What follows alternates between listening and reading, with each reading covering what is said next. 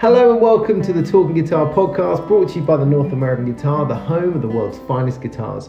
In this episode, we catch up with our dear friend and phenomenal guitarist Justin Sandico about the effects COVID-19 has had on the music industry, his new studio space, and his philosophy of health, fitness, and social media.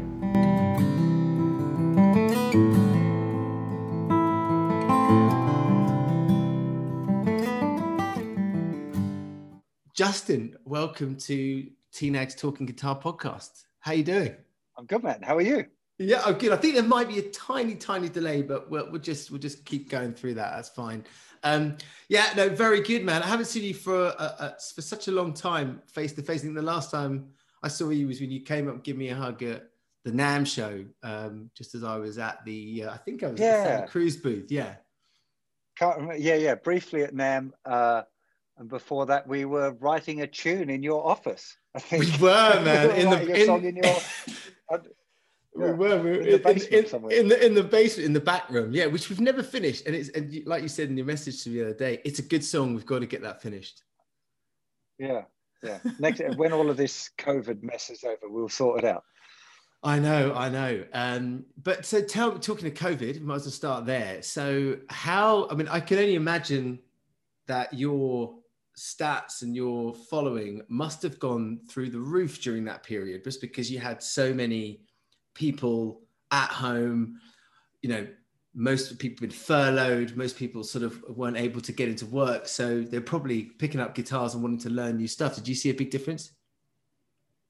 Yeah, so it was general use on the website was about triple, so like which is significant enough that like all of the servers started going a bit cranky, so I had to put a lot more resources into the suddenly AWS bill went through the roof as well. But I mean, it was all good. It's been a real positive time, I guess, which is in some ways I feel a little bit guilty about, because I know lots of dudes that are having a really bad time. A lot of touring musicians and incredible musicians that I know that are a bit like, oh my God, like I haven't done a gig for a whole year, and that's how they make a living. So I don't want to gloat on it. For me, it's not been a bad thing as far as business stuff goes, but it's not without challenges though. Still, like we had a long period where my daughter wasn't at school, so she was at home all the time. I've also I'm renovating my house at the moment, so where we moved out of my normal house where my studio was and everything, and we've moved into a one-bed flat with my daughter and my dog and my missus or whatever, so we're all in this pretty small place. I've moved my studio to this office, which is where I am right now, which is like I don't know what you call it, like a business park where all my neighbors are accountants and media people and lawyers and stuff. So I can't make any noise in here. Like I can practice acoustic guitar if my neighbors aren't in. Otherwise, I mean, they don't complain. They seem pretty cool, but it's not. I just bought these tiny little Genelec speakers. It's so cute. They're like, I don't know, like 6 inches high. So they sound pretty good for little tiny boxes, but it's Kemper. There's definitely no amplifier. In fact, I don't even have a guitar amplifier here. It's only the Kemper and these little Genelecs. And is that driving you crazy? It's a bit weird. Yeah, well, I've been a big fan of the Kemper for a long time, but in my old studio, I had like these amazing focal full-range monitors. So, like even if I used the Kemper, it still felt like the real thing. Whereas this is a lot more like, it's a bit weird. But I mean, again, I can't complain. I've got a space where I can work, and even if it's got restrictions around it, it's still, it's fine. Yeah, amazing. I mean, I've been, obviously I came to your studio at your house. It's such a beautiful setup. And I remember when I first got there, you were like, man, you got to get out of London. You got to get out of London. And we're now out of London. And you're right. It was definitely not that it's anything bad about living in London. I lived there all my life. But when you got two young kids getting out and having grass and greenery and woods for them to go and play in and get muddy and all that kind of stuff is great. It's amazing. Like I lived in London for 23 years and loved it. I loved living in London, and there's still a bit of me that misses it. But I drove my kid to school today, and I've got to drive down this little woodland laneway, and it's autumn, and it's all like red and gold and Yeah, I green, and know. it's just stunning. I'm like, oh man, like if I'd been living in London, I'd be like probably walking and getting mopey and grumpy about the traffic and pollution and blah blah blah, you know. Yeah. So, and I lived in a nice part of London, but it was still smoggy, and you know, I don't know. I like living out of the city now. Yeah. No, I'm absolutely with you there. And so when did you first come to London? It's you're saying sort of 20 odd years ago, and was that as a touring musician, right? That's when you were sort of playing with Katie. No, that was You're playing Katie. no. That was years later. So no, Right. I moved to London in 1996, and I was what was I doing? I got a scholarship to go to the Guitar Institute in London, but it wasn't a scholarship from the school. It was a scholarship from it's called Arts Tasmania, which is like this arts funding body where if you're okay at doing something, you can write to them and say, hey, I'd like to go and do this thing, but I can't afford it. Can you give me some money, please? And they paid for the school fees and the flights. And I had some savings, and my dad gave me some money, and we sponsored and mum as well. They paid for my living kind of costs. And so I spent a year studying at the Guitar Institute.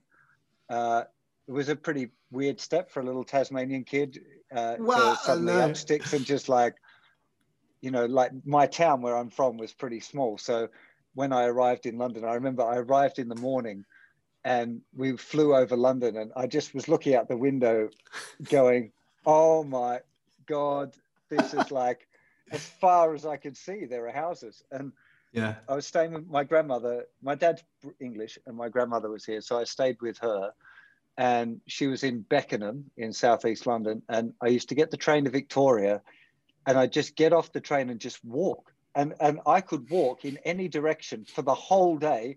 And there was nothing but, and I just couldn't believe, like, amazing. in Tassie, you just can't do that. You walk like 15 minutes and you've walked through the entire capital city. You know, it's like, it was pretty wild.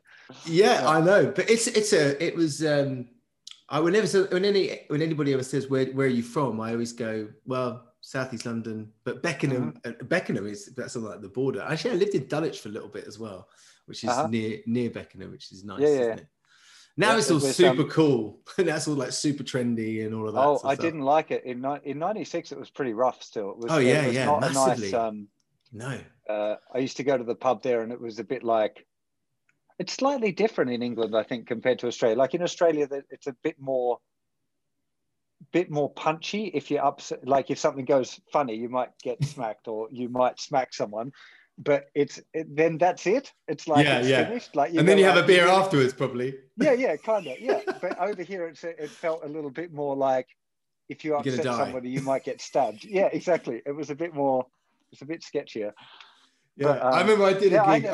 I did a gig in a pub in near Beckenham, and I never forget it. I had this tiny little PA system that I used to wheel around London doing gigs, just earning any cash I could. And I went into this. It was a Sunday gig, and most of these people I don't think they'd gone to bed on a Saturday night. And I came in there and was sort of playing loads of covers, and they were just screaming like, play Wonderwall or play Faith, and all of that sort of stuff. I was like, oh God. But yeah, it definitely puts hairs in your chest doing gigs like that. My scariest one was after I lived with my granny in Beckenham, I moved to Acton. Again, when Acton was still kind of terrifying. It's like now it's all gentrified. No, you have to you buy a crappy flat there for £1 million. But back then it was pretty horrible. And to get from where I lived, it's a street called Lathe Road, I had to walk through the estate to get to Acton town to get the train into London. And I'd been and done a jazz gig with this girl singer, just like a little duet thing. And I came back kind of late, probably around midnight or something, last train. And I had to walk from Acton town to my house. And walking through the estate, there was this pub. It was called the Anchorage, but they'd knocked out the H, and so it was the ANC Rage, right? And it was a pretty scary kind of a pub. And I was walking down the road there, and this group of, I don't know, 20 blokes wander down from outside the pub onto the footpath. And they're looking at me, and I'm like walking down. I've got my guitar on my back and a little amplifier, polytone thing or something. And I'm like, oh my God, like that's it. They're going to nick. I didn't have any money or much stuff. So it was just like, if they nick my shit, that's it, you know? Yeah. And I'm like, what do I do? Do I cross the road? Do I do I just turn around and go back? Or like, what am I going to do? And I thought, well, I guess I'm just going to have to walk through, hold my head up high and hope that nothing happens. And they parted it. It was just like, as I walked up brilliant, to them, they moved out of the way. And there was a little bit of jeering and a bit of like, you know, what are you doing here? You're in the wrong part of town, kid. Stuff. But it was okay. I walked straight out. My heart was racing. I'm sure my undies were a different color when I got through the other side. But it was, yeah. I was imagining you going, I'm going to play your tune and getting out. Playing them. No, I was far too freaking it for that. Yeah. I mean, yeah, that was one of those funny, I'll never forget it. And I still to this day don't know whether they appreciated that I had the balls to just walk through and not cross the road. And if I'd crossed the road, would they have come and nicked my stuff? I don't know. Yeah. I had this conversation the other day with a friend about, I'm rekindling doing martial arts stuff, which I've always kind of tinkered with. And this friend of mine was laughing, like, you live in Farnham, man. Like there's no dangerous stuff happens in Farnham at all. It's super, super safe, weirdly safe. What on earth are you getting into it for? And I do think that there's a certain air or whatever that you get when you can handle yourself, that you're less likely to be a victim, like anywhere. Like I always felt that, like I've always gone to crappy bars and played in shady places. I've very rarely had any trouble ever, compared to people that I know that are scared of those sort of situations. They seem to get it more.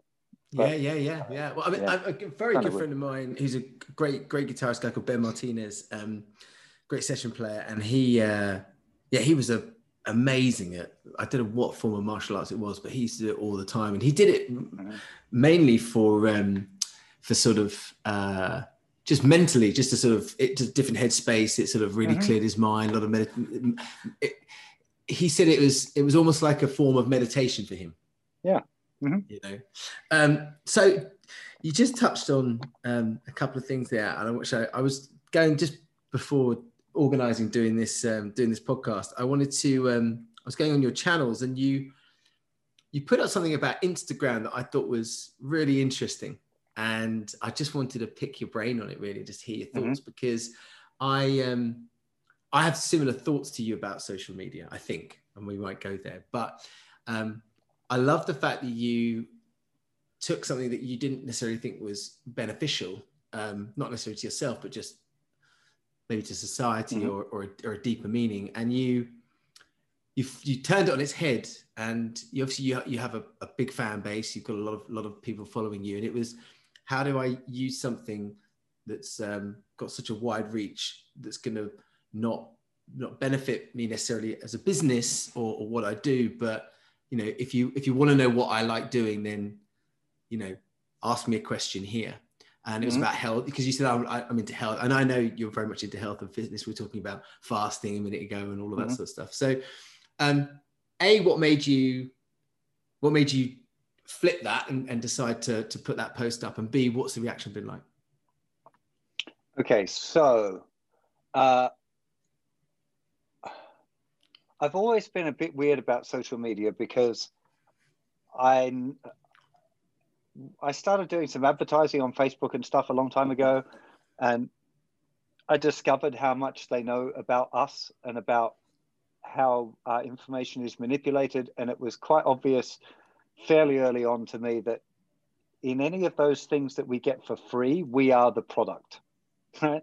So in Facebook, we're the product. The fact that we use it, even if you're advertising on it, you're still the product. And especially as a user, you're being analyzed, they're collecting your data there. And I think that, especially in the manipulation of maybe Brexit and some of the political campaigns and stuff, that it's moving much further away from just being like, so they can sell us shoes that they like. And this kind of fake idea that by opting into this thing, we're going to serve you ads that are more likely to reflect your interests, which is just a really smarmy load of shit, if I can swear on your podcast. Sorry. I don't think that's a genuine thing. It's a lot bigger and more evil than that, I think. So I was thinking about ditching the whole lot. I'm like, I don't really need it for my business model. There's lots of guys that use it really effectively, and that's cool, and I'm fine with that. But I wasn't relating to it, and I don't think it's a genuine thing to get involved with that sort of stuff if you're not really feeling it. So I was like, well, what am I going to do? And I put in the newsletter, I'm thinking of ditching Instagram. I hadn't posted anything for a couple of weeks, and I was just thinking about it. And this girl, I can never pronounce her name. She's Portuguese, but living in Canada, multilingual girl, wrote to me and said, dude, I've been working on a social media plan for you about positivity and trying to get, because I think I've got a fairly positive spirit. Like, I like to look at the world in a nice kind of way. And I feel like that's just how I see things. Anyway, she said, you need to work on making that bigger. Don't think of social media as this place where you're encouraging people to be part of the machine and doing, staying with the status quo and whatever. You can use it in a better way than that. And I'd like to help you organize your thoughts and make things better. And if we can get more people playing guitar generally, then that's a more positive thing too. So amazing. We sat down. I've got a meeting with her after your podcast again, actually, and we're still working on these things. And I've got in contact with a bunch of other I've got a few friends that are kind of life coachy, that's great. Always a funny word, but I'm talking with them about how I can, because I think they're all connected. I think music and art and well-being and all of those things are connected. It's all kind of like hobby-based stuff. Absolutely. So I'm trying to find ways of incorporating into the posts on social media things like encouraging people to get into particularly mindfulness meditation or meditation generally, and self-reflection, and thinking a bit about what's underneath and what it means to try to be a good person and that sort of stuff. And I don't want to sound condescending, falling short of what I expect of myself or whatever. And I think those kind of reflections can be really helpful. Definitely encouraging things like getting outside, getting physical exercise, I think could be really helpful. Particularly, I think we're in a society is going to have some difficult problems coming up with mental health and the stuff, the COVID things, and a lot of unemployment. There's going to be some difficult times up ahead. So if I can in any way, in just a small way, help even a few people find a happier place to be through exercise, mindfulness, better eating, whatever, then that seems to me to be a positive thing. So I want to try and combine those things with music. That's what I'm hoping to do anyway. I just love all of that, mate. I really do. For so many different levels, as a musician, like yourself, not in any way putting myself in the same league as you, but having done the touring and all of that sort of stuff, and the anxiety that creating music can bring on you, and because you're creating something so emotional and you're putting it out there, and are they going to love it, are they going to hate it, did I do a good gig? I definitely went through loads of ups and downs with that, from a sort of emotional standpoint, and found the meditation exercise is always a thing. And I always find if I'm not regular with exercise, I find myself in a day, like just not on track with things, and everything seems to be getting on top of you. And then I realized very quickly that it's because I didn't take that hour just to go, even if it's just for a long walk or just go for a run or whatever. It's amazing the difference that can make to your mind and also to you as a person, right? To other people. And I think that to use what, the reach that you've got for something like that is very interesting. And also just from a guitar standpoint, obviously this is a talking guitar podcast. I think that was something that I hear a lot from our customers, is that the guitar for them is that sort of meditative state that they can get into when they're practicing, especially. And I remember there was one teacher that I was talking to a while ago, and he said that when he goes to practice the guitar, rather than just go, okay, I've got like an hour, I'm just gonna do my intense practice now, he would turn absolutely everything off. He would close and lock the door. He would do it at a time where he knew he wasn't going to be disturbed. He'd even dim the lighting. Sometimes he even said he lit a candle just to like get into this zone. And he would have a plan. And I definitely want to talk to you about practice and how because you've got a great lesson on scheduling and practice. But he would say that he would just before he even pick the instrument up, he would get into a sort of state of relaxation, write all of the goals he wanted to achieve within that time frame, and always put a little bit for fun and noodling at the end. But and he said that his playing just went through the roof when he found that routine. And again, for him, it was that he was a busy guy, and it just made him stop, reflect on the day, enjoy the instrument. Because I know that I always found that, okay, right, I've got to practice. And you'd sit down and you'd have all these things that you want to achieve in that practice schedule, and you would try and do your scales and you try and do your chords and all this sort of stuff. And you must find that with your students that is something that you have to really drill into them about the love of wanting to practice, right? Yeah, I've got a few self-conflicting opinions on it, which makes it kind of interesting. And a lot of it, I think, comes down to different character types, and we're all different. We all have different ways of working and ways of keeping ourselves motivated and stuff.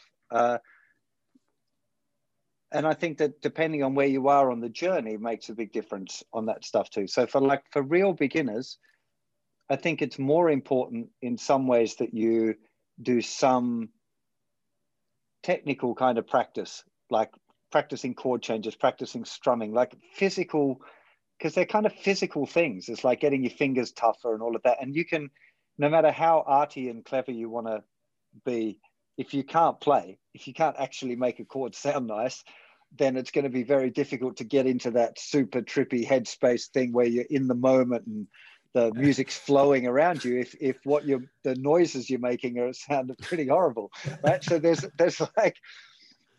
different kind of stages within that. And I think that in the beginning part, I feel like you've got to do some of that set practice exercises or whatever, but as well, you should have a lot of fun just playing songs. So that's, in the early stages, I think it should be half and half, like technical practice and songs, right? That's at the very early, like learning basic chords, learning to strum, picking notes individually, that real easy stuff, right? Basic beginner practice. Once you get it a little bit beyond that and you can do those, then it becomes more, I feel like, trying to find what it is that you want to practice and being aware that you might want different things on different days. So this is something relatively new for me, that I've been doing a little bit of one-on-one teaching with a few people, kind of friends, some of these like life coach people that are we do like a barter thing where I get advice on, meditations and stuff like that, and in return we do guitar things. And I feel like that most people should have different routines that they can choose depending on how they're feeling. So like I've kind of figured out at the moment, I'm still developing this, and that's why I said it's a little bit conflicted at the moment, because I'm still trying to figure out how I would present this to someone. But this is, you're hearing it here first on the so I feel like you should have like when you're in the mood for it, like a technical practice session where you're going to do scales with a metronome, chord changes, set improvising, working on arpeggios, depending on where you're at and what it is that you want to do, you'd have like technical practice. You should also have like repertoire practice where you're going like, hey, I'm just in the mood for playing all the stuff that I know now already and just enjoying it. And if I want to work on it, then it's trying to make it feel better, trying to improve the fluidity, trying to get more in the moment, that kind of proper practice. Mm-hmm. There could be days where it's not about any of that stuff at all, and you just hold the guitar and piss about and do whatever you like for half an hour or 15 minutes or however long it is you're practicing, and there's no agenda and there's no hope of getting better or trying to get better or you just play and muck around and enjoy, and it should be very curious, and you could go and do anything at all. Like it could be having a go at a Guthrie Govan song, like something that you absolutely can't play, but it's just fun to try it because you always wondered. It could be locking into a reggae groove and trying to play a tune along with something fun. Anything. It could be anything. And then it could be also this kind of like more of a routine where you do a bit of technical stuff and a bit of like the kind of routines that I've traditionally prescribed to people, which is a mixture of technical stuff, transcribing, ear training, whatever, like a more well-rounded, all-body routine kind of thing. So I kind of feel that's the place for that. What your friend was talking about for me is even later down the journey than that, which is the sort of practice like you or I would do, where it's a bit more relating back to a self-expression thing. And again, you need to be able to make a sound out of your instrument that you enjoy before you get to that. And that can be simple. I always remember a good memory of working with Kate Mellower was when the very first time I met her, and she sat and played this song. She could play a bit of piano, but not really any guitar at all. And she'd written this song, I think it's called Spider's Web. And it was just basically basic thing. Yeah, it was finger picking, open chords, only a couple of open chords, I think. I can't even remember if the song had a bridge at that point. I can't remember, but it sounded amazing. But she could just do this basic thing, but she was aware of it sounding nice. She could make a nice sound out of the instrument. And as basic as it was, that made it work. You know, the care and attention to notes and stuff. So that's kind of where, that's at the level of like writing and creativity and musical expression and this other stuff, which I definitely encourage anyone to get into after they can make a decent sound on the instrument. Because if you can't do that, then it just doesn't work as well. You know, I feel that's, but again, this is just one opinion of one dude I'm into it and I'm enthusiastic about it, but that doesn't mean it's the only way. And I definitely encourage anyone who's getting into my approach to also explore other people's approaches, because there's just as much value in lots of other ways of exploring it. This is just how I see it. Yeah, I mean, I've even before we knew each other, I would always go onto your site. As I used to tell you, I used to always go onto your site. I love the practice schedules you used to put in place. I remember I finished touring one time, and you know, it's like you suddenly stop touring and you've got a lot of time in your hands. I remember I did loads of your ear training courses and everything like that. I always found it very easy. I remember actually last time we spoke when you were at TNAG, you were just in that transition from your old site to your new site. And now the new site is even better. You've got proper courses that you can flow all the way through, right? Oh, dude, you want to see what's coming up? Wow.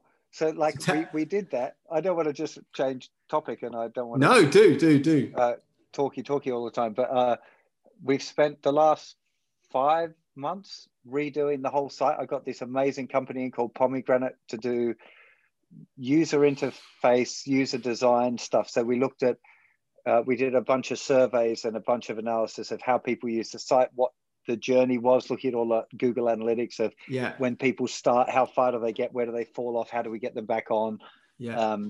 And we've got an incredible new thing lined up. Like it's the whole reinvention of all of that, like how the site will know where you're at, where you're doing. So when you sign on, it'll tell you what things to practice, how long to practice them for. Oh, brilliant. Gives you this multiple routine thing that I've been talking about. So you can choose which one of your routines you want to do that day. It'll log all your practice, how you're doing well on this, what songs you're working on, how far you're through it, building a repertoire, helping you have songs I want to learn, songs I'm learning, songs I can play, lists and all of this sort of stuff all built in. Visually, it looks a lot nicer as well.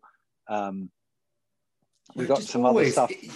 You're just always innovating. You're just always, I don't know how you have time to do it. I mean, like your work schedule is so intense. I mean, I know I'm busy all the time, but it's one of the things I'm working on is not being busy and allowing myself time to just have ideas and do stuff. Yeah. I've been really lucky with this COVID thing. Made business expand a little bit, so there was more money coming into the pots, but I wanted to use it productively, so I got these other experts in that I wouldn't probably I wouldn't have been able to afford them had it not have been for COVID, frankly. Yeah. But so a lot of this stuff is just like I have ideas for things, but now I try and look for people who can figure it out, and I go like, I want it to do this, how can I make it do that? Yeah. And I'll but you're just reinvesting. You're just reinvesting it. You're your own business, and you're reinvesting in your own business all the time, which is amazing. And that brings on to a point that we were talking about a second ago with Facebook and doing Facebook advertising. Do you think that, I love the fact that you were so organic in the fact that you were probably, I mean, I can't think of anybody before you doing this on YouTube.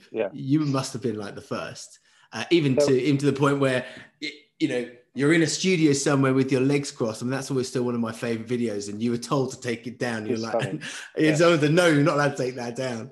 But do you think that it's because everything was just so organic back then that you cultivated this audience and it is like, it's a mate of yours, in a room showing you how to play it. That was the thing that I was like, oh, well, who's this guy? This is great. To now that there's so much structure and thought and giving back to your viewers. I don't know. I've always just tried to do my thing, and I mean, I'm aware that I only film when I'm feeling like it. So like if I'm not in that vibe, I don't know, out of scrap with the missus or that, like something upset me or whatever, then I won't try and film a lesson, because I want to give a positive kind of feeling when people watch my videos, and I wouldn't want people to watch it and see me in a mood or whatever. That just wouldn't make any sense. So like, I'm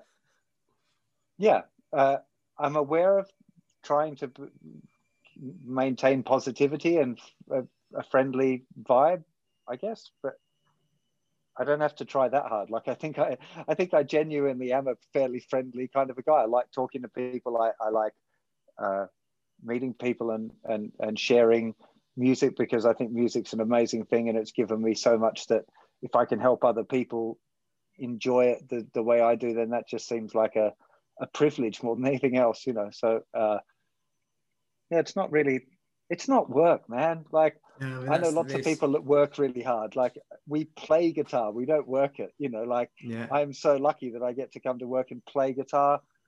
Sure, there are days where I get a bit moany if I've got to do, like, I don't know. There are definitely days where I do, thumbnails, YouTube thumbnails. There we go. So like, I've done a bunch of videos, I've filmed them. Editing them sometimes can be a bit of a drag, especially if I cock something up and I've got to find a way to edit it together. And then like making YouTube thumbnails, tags and descriptions, and then that kind of thing is always a bit like, oh, really? But again, I'm working on at the moment on trying to get the team bigger so that I don't have to do that, because I don't want to do that anymore. I want to plan stuff, like work out how I think it would be a good path for somebody to learn a particular thing. And then I want to film it and make it. And that's actually all I want to do. I want to find other people to edit it. I want to find other people to make the web pages, make the thumbnails, do the tagging, all of that. Because it's not, you know, rather not do it if I can. And I've been lucky enough that I can maybe get things together now for, you know, so I don't. That to be the case. Yeah. And what about creativity then? Like, obviously you're creative in all of the lessons that you're putting together, but what about your sort of creative release, like us writing a tune together, for example, which is a lot of fun. And we have to finish it. But do you try to schedule into this busy week time for you to go and create? And, you know, have you done anything over COVID? Because you were going to do, I remember last time I spoke to you, you were going to do an acoustic instrumental album. Yeah. So I've got like 3 or 4 songs from this instrumental album idea that are kicking around that I haven't figured out what to do with yet, or whether to just release them as little one-off events here and there or whatever. Most of them have got little sections that I feel like I haven't finished yet. So they're like, there's something, and you know what I mean? Like there's a guttural instinct on songs where you go like, it's kind of finished, but something down there says like, nah, mate, it's not quite ready yet. So I haven't been making time for creativity lately, to be honest. Through this COVID thing, it's been really busy. And I'm trying not to be busy, but I am. Like I dropped the daughter at school, and then I look at like, especially now with this building project on, it's like I've got to check in with that, and there's all of this stuff coming up. Like it's not really what I love doing. It's like, what tap do you want in the kitchen? And it's actually like, I had no idea how complex and how many decisions there were going to be to do with that. Like, what's the flooring? What's the flooring made of? What are the cupboards? What's the colors of this? What sink do you want? What taps do you want? What, and you know, it's not just me, it's me and the missus, but then it's like you have a different want, and then it becomes really difficult to like, oh my God.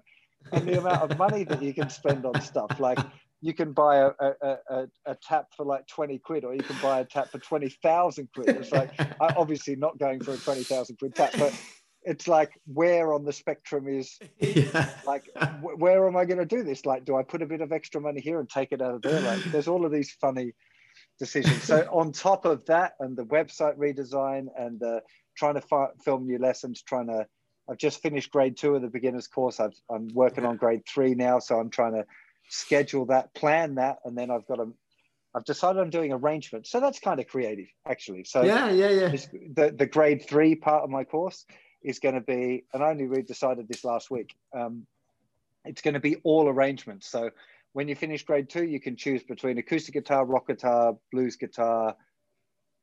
What did I say already? Rock guitar, acoustic guitar, blues guitar, or there's a 4th one I can't think of. Jesus, my brain's fried.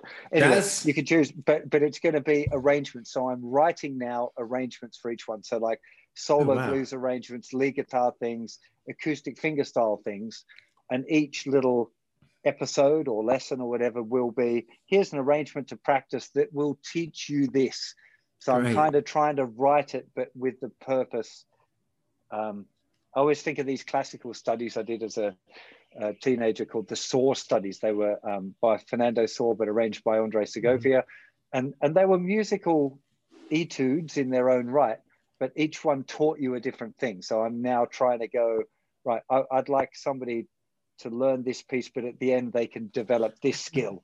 So it's kind of creative within a teaching remit. I guess that's my creative outlet at the moment. But and then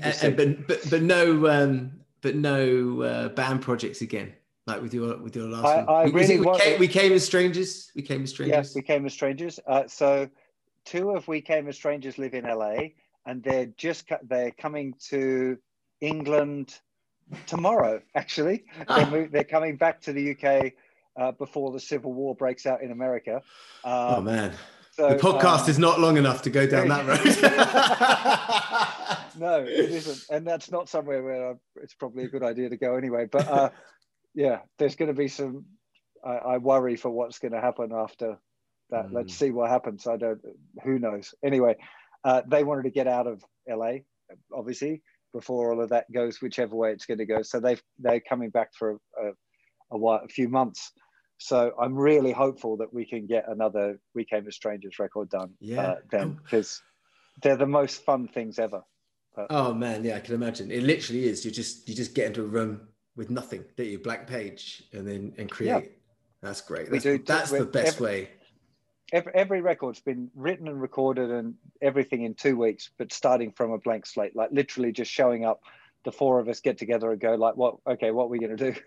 Love and then that. just pissing around until we find something interesting and then go, yeah, this is fun. Let's do this, Oh, so, that's the best. That's the best. I said, that's the one thing I miss about songwriting is I used to do a lot of those writing camps and going into a room with, 2 or 3 strangers to write.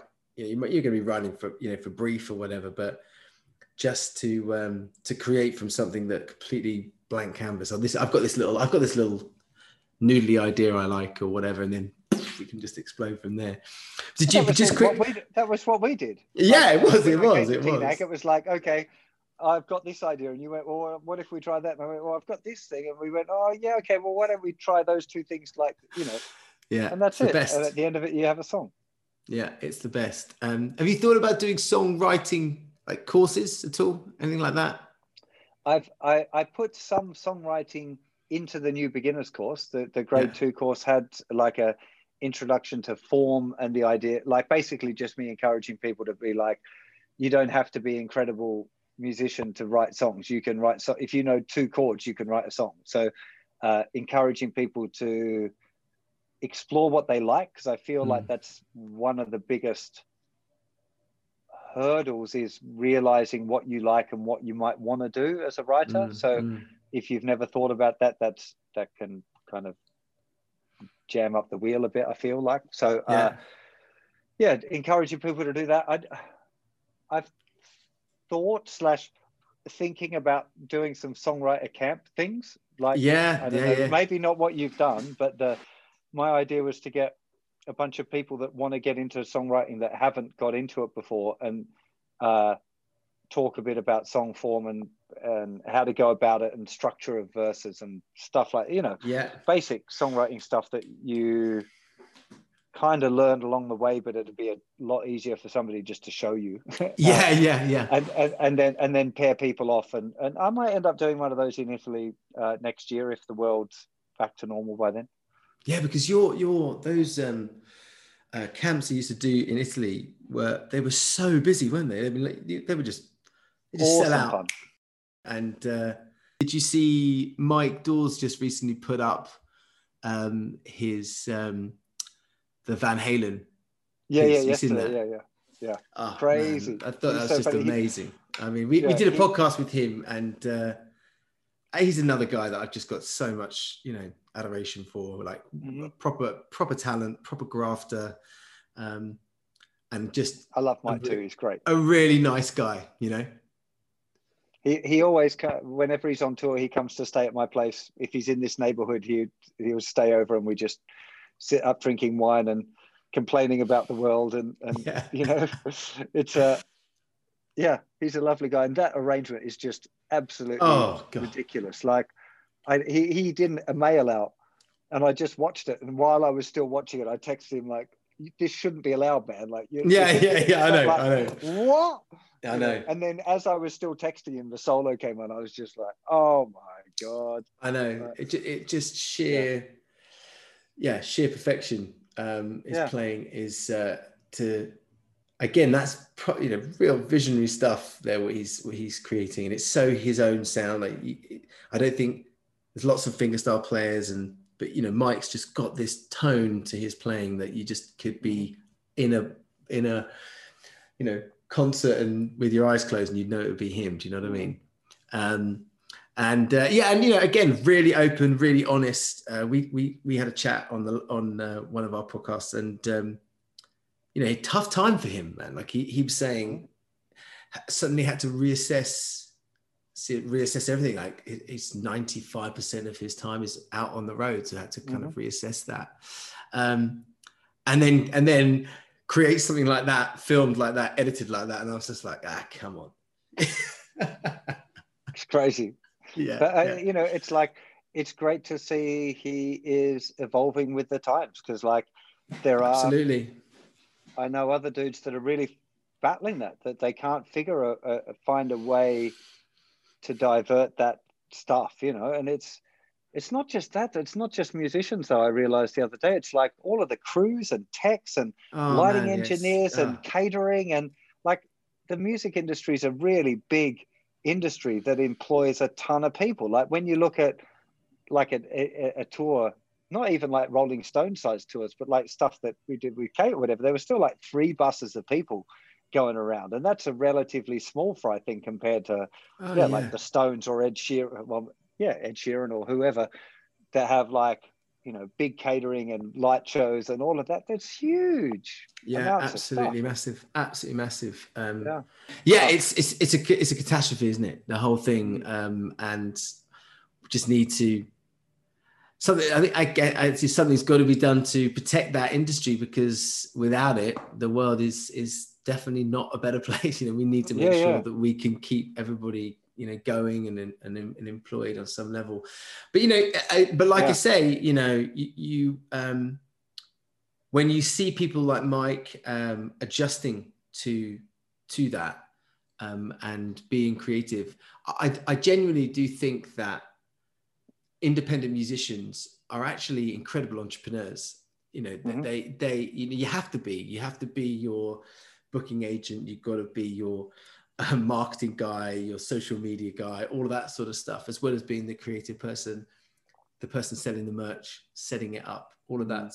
And so when I think those are the ones that have done that, this situation with COVID is they're better equipped. They've got a little bit, they're better equipped to go, this is bad. But I know how to do this, and this, and I've got to, you know, nurture that part of my, you know, income, or I've got to nurture that part of my audience. And that's amazing that someone like Mike has adjusted that quickly. Hi, Mike. It is. Yes. Well, man, I know how busy you are, and I really appreciate you taking time to check in. And once this all lifts, we've got to hang out, mate. Thanks so much for stopping in, and you're welcome. Thanks for asking me. Always lovely to chat to you, and I hope we have another chat soon. You definitely. One last question before you go. What are you playing? What are you playing most at the moment? Either not just electric or acoustic, and not just work orientated. Like, what's your go-to at the moment? I've only bought 4 guitars to this office. Yeah. And they are the Froggy Bottom. Great. The Grey Guitars custom thing, amazing. That pink one. Love that. And they're actually the only 2 guitars that I've got out. I also bought my 335, and that's in my cupboard. And I bought a bass, and a 1960s EB3 bass, but that hasn't been out of the case yet either. I'm mostly practicing these days on acoustic guitar, like just I don't have to worry about plugging anything in or getting a sound or anything. It's just like the sound is there. The Froggy is amazing. It is a. I still miss. There's a certain thing going on with my big Maton Messiah thing for that big dreadnought sound. Like that thing it's just got something going on. But for all of the stuff I've been doing lately, like slightly more complicated fingerstyle-y sort of arrangement stuff, the Froggy is where it's at. And interestingly, Josh Smith messaged me the other day saying, "Is that a Froggy?" Or they're the best acoustic guitars being made at the moment. You know, and that's a guy who's like, you know, he knows what's going on. yeah. But Maton, they make some amazing guitars. They do. Real nice. Really, really do. Mate, thanks so much again. I really appreciate it. And maybe we do one of these just to finish that tune. Yeah, that could be an interesting. Let's try a collaboration songwriting finish. Yeah, there you go. on Zoom or whatever. Well, mate, send my love to the family, and thanks so much for stopping in. Cheers, man. Take care. Mate. See you later. Bye. Thanks for listening to this episode of Talking Guitar. For more information on the world's finest guitars, please visit our website at thenorthamericanguitar.com.